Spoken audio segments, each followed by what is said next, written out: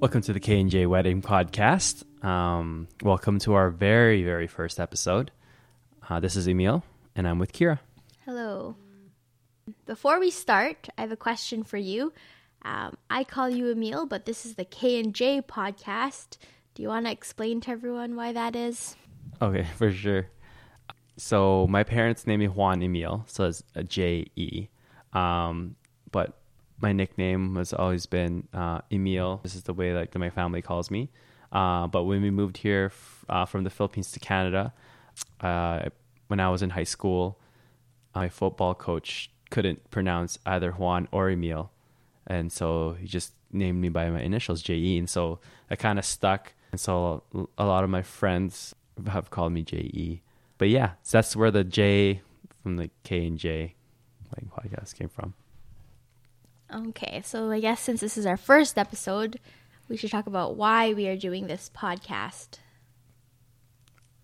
For me personally, I think it's safe to say that we've had a lot of fun during this whole wedding process. And with that, it's like we've done a lot of things that we've always wanted to do. And having the wedding, it just kind of gave us that reason to do it. And so one of the things that I've always wanted to do in my life was start a podcast. And I think it's safe to say for me to that Kira always wanted to start a blog. So this is kind of like two worlds melding together. And it just made sense. Also, like, we've always done a lot of DIY stuff. So like on the blog, you can kind of look at all the projects that we've done. And for myself, I've always wanted to edit videos and do that kind of stuff. So you can see that stuff on the blog too. And for me, I agreed to do this podcast with Emil because I have been really wanting to have a way to record all of our planning process. So we have the blog, we take lots of pictures, we share some photos on Instagram of things we've done, and doing this podcast is just another way that we can look back and see all the stuff we tried to do and all the effort we put into planning our wedding once the wedding is over. So I think this will be a good keepsake for us for when everything is said and done. Yeah, how the changes and probably. So another part of this podcast is we're going to talk about some wedding planning stuff, the stuff that we've probably checked off or probably going to do. So for our very first episode, we're going to talk about how we book the big stuff. So what are the big stuff, Kira? So the big stuff for us was finding a ceremony site and a reception venue and having someone to take photos and someone to take video for us. And with all of those things, we thought that we would at least have a wedding, somewhere to have it, and some way to record it and keep as a memory for our... Mm-hmm. So I think we should start off with the very first part is the ceremony. Is actually the actual wedding part, exchanging vows and rings and getting the blessing and stuff. Ceremony was also easiest, I think, out of these four things to decide because we knew it would be at a church because both of our parents wanted us to have a church wedding, and we did too. That's how I've always pictured myself getting married in a church. So I go to St. Pat's in Vancouver, and Emil goes to St. Francis de Sales here in Burnaby. I don't get to go to St. Pat's that often anymore, but Emil's family regularly still goes to and is an active member of St. Francis de Sales. Mm-hmm. So that was an easy decision to go with them. Yeah, that was pretty easy. But I think the next part, booking the reception venue, I think was a bit harder. The first place that we've looked at was Cecil Green Park House out in UBC. And I think for me, my favorite parts about Cecil Green was that it was like this old mansion. And it was really like very romantic. Yeah. I also liked that it was like this really beautiful house and all the inside was all antique, and it was a really beautiful setting. And so I was really excited about it, and I was kind of already had my heart set on Cecil Green Park House. So until we went to have a meeting with the coordinator there, and walking through the building, it was really small. Like, they said that they could accommodate up to 250 guests, but walking through the house, I really have no idea where you would put them all. There's the dining room and the salon and the living rooms, but they're all bigger rooms. But because it's a house, it felt like all the guests would be kind of in different areas, so there wouldn't be like one large continuous space for everyone. Yeah. I think to add to that, though, I think we forgot to mention it, was that how we picked the date is it's going to be in December 13th. With that, the Cecil Green, I think it will be kind of cold to do it outside. I mean, they had a really nice front lawn, or backyard. So probably that would where the 200 people can kind of go. But yeah, it would not work out for a December wedding. It was just, you would have to force everyone inside and it would be too squishy. I think, so after that Cecil Green Park House, we were kind of like down on our lucks, and we were so set on this Cecil Green Park House that we were on our way back home. We were just looking through our phones and we found Vancouver Urban Winery. And for me, this was like my dream spot. I think the first time I looked into it, like just like looking through the website, it was just like this nice, like it was a concrete floors, and like it was very had wooden pillars, and you can kind of see like all the wooden barrels, like where they kept all the wine and the stills. It was just awesome. I think it was like very like easy to manipulate into like what you want it to look like too, because it was like a blank canvas, but it had like a lot of character. I also liked the Urban Winery. I thought it was really beautiful, and it was a large open space, which made it super easy to have a wedding reception there. It was all just one continuous space. They had the bar up at the front, which was aesthetically super beautiful to look at, and they had a staircase that goes above the bar, which you could use for gifts or cakes. But when you stood up there, you could see the whole venue from up top, and I thought that was really cool. Yeah, it was cool. Yeah. I think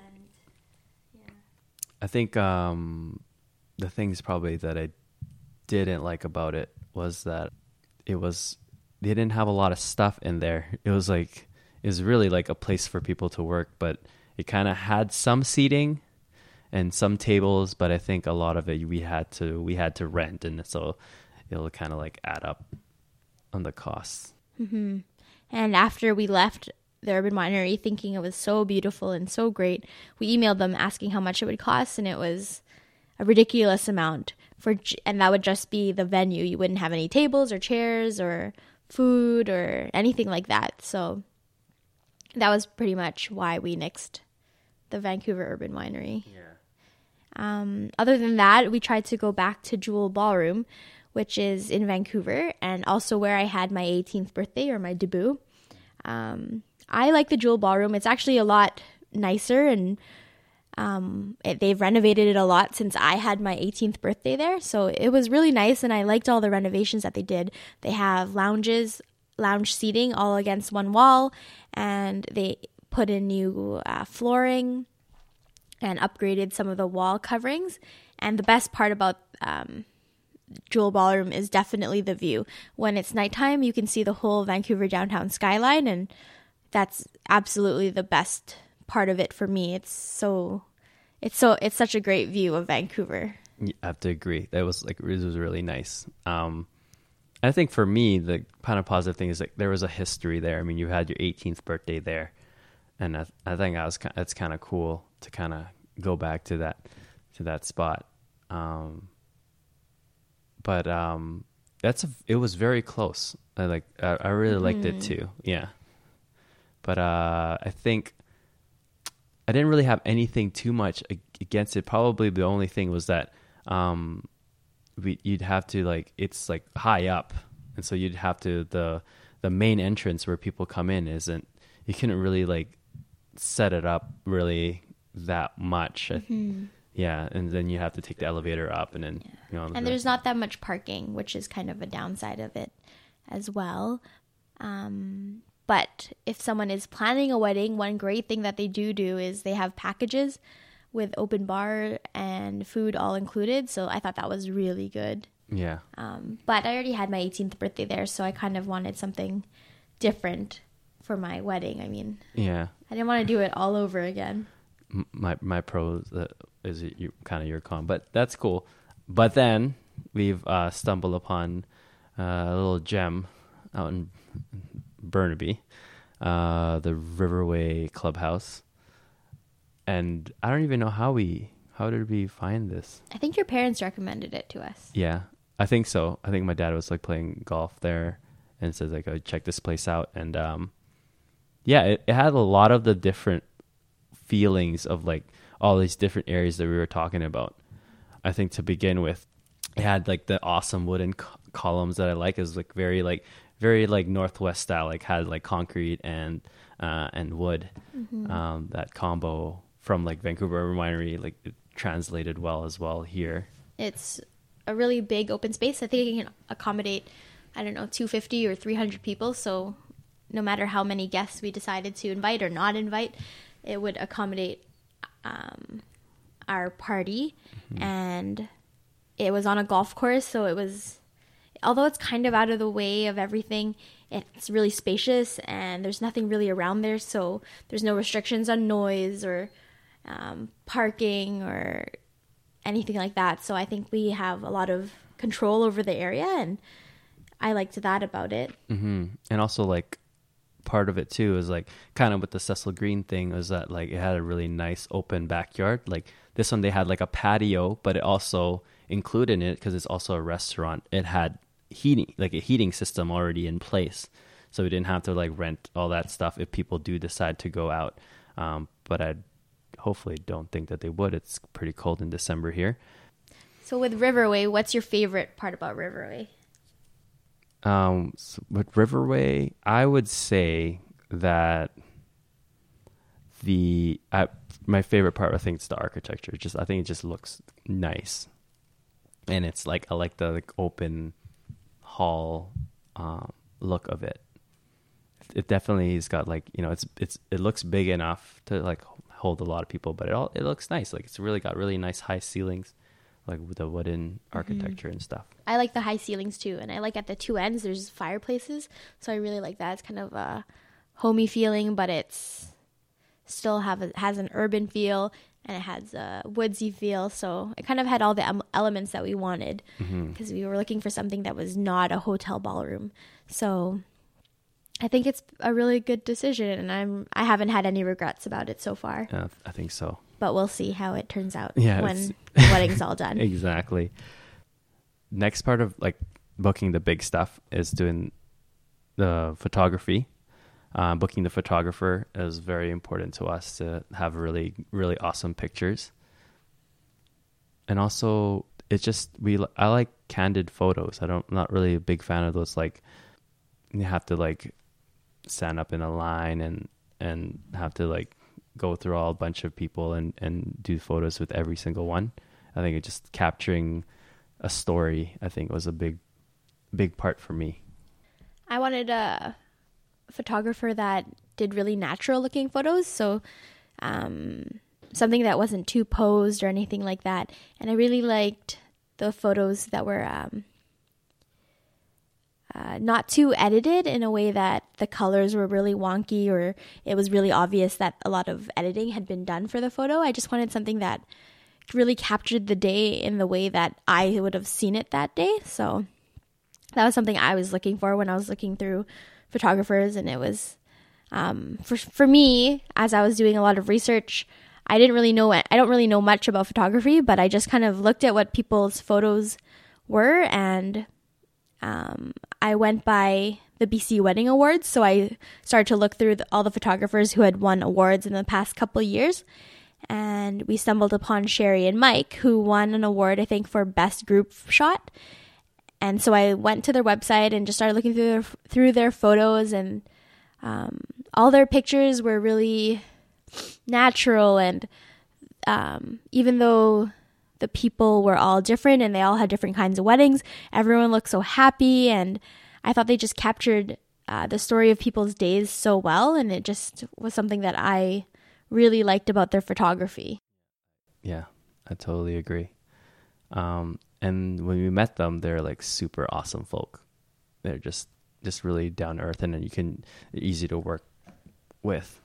And then the next part is videography, and the same thing. I think it was very like not a lot of. I mean, you have to edit a lot, but I think just capturing the day and video wasn't as important to me in particular. I just wanted someone who could record our day, and I actually got this production company, Flip Vision, from one of my coworkers, and she showed me her video, and it was really great. It was simple and looked like a really nice keepsake, and she told me that they were really easy to work with. So I'm looking forward to having them there and to see what they come up with about our wedding. Yeah. I think that concludes booking all the big stuff. So looking forward to doing the next episode, and I think we're going to be doing how we decided our groomsmen and our bridesmaids, and also like I think we just have a couple stories about our bachelor and bachelorette parties. Thanks again for listening. You can reach us on our Facebook, Jay Manrique and Kira Lawarka. You can find us also on our website, kiraandemil.com. And also remember to RSVP on our My Wedding website, Kira and Emil. Thank you so much for listening, and thank you.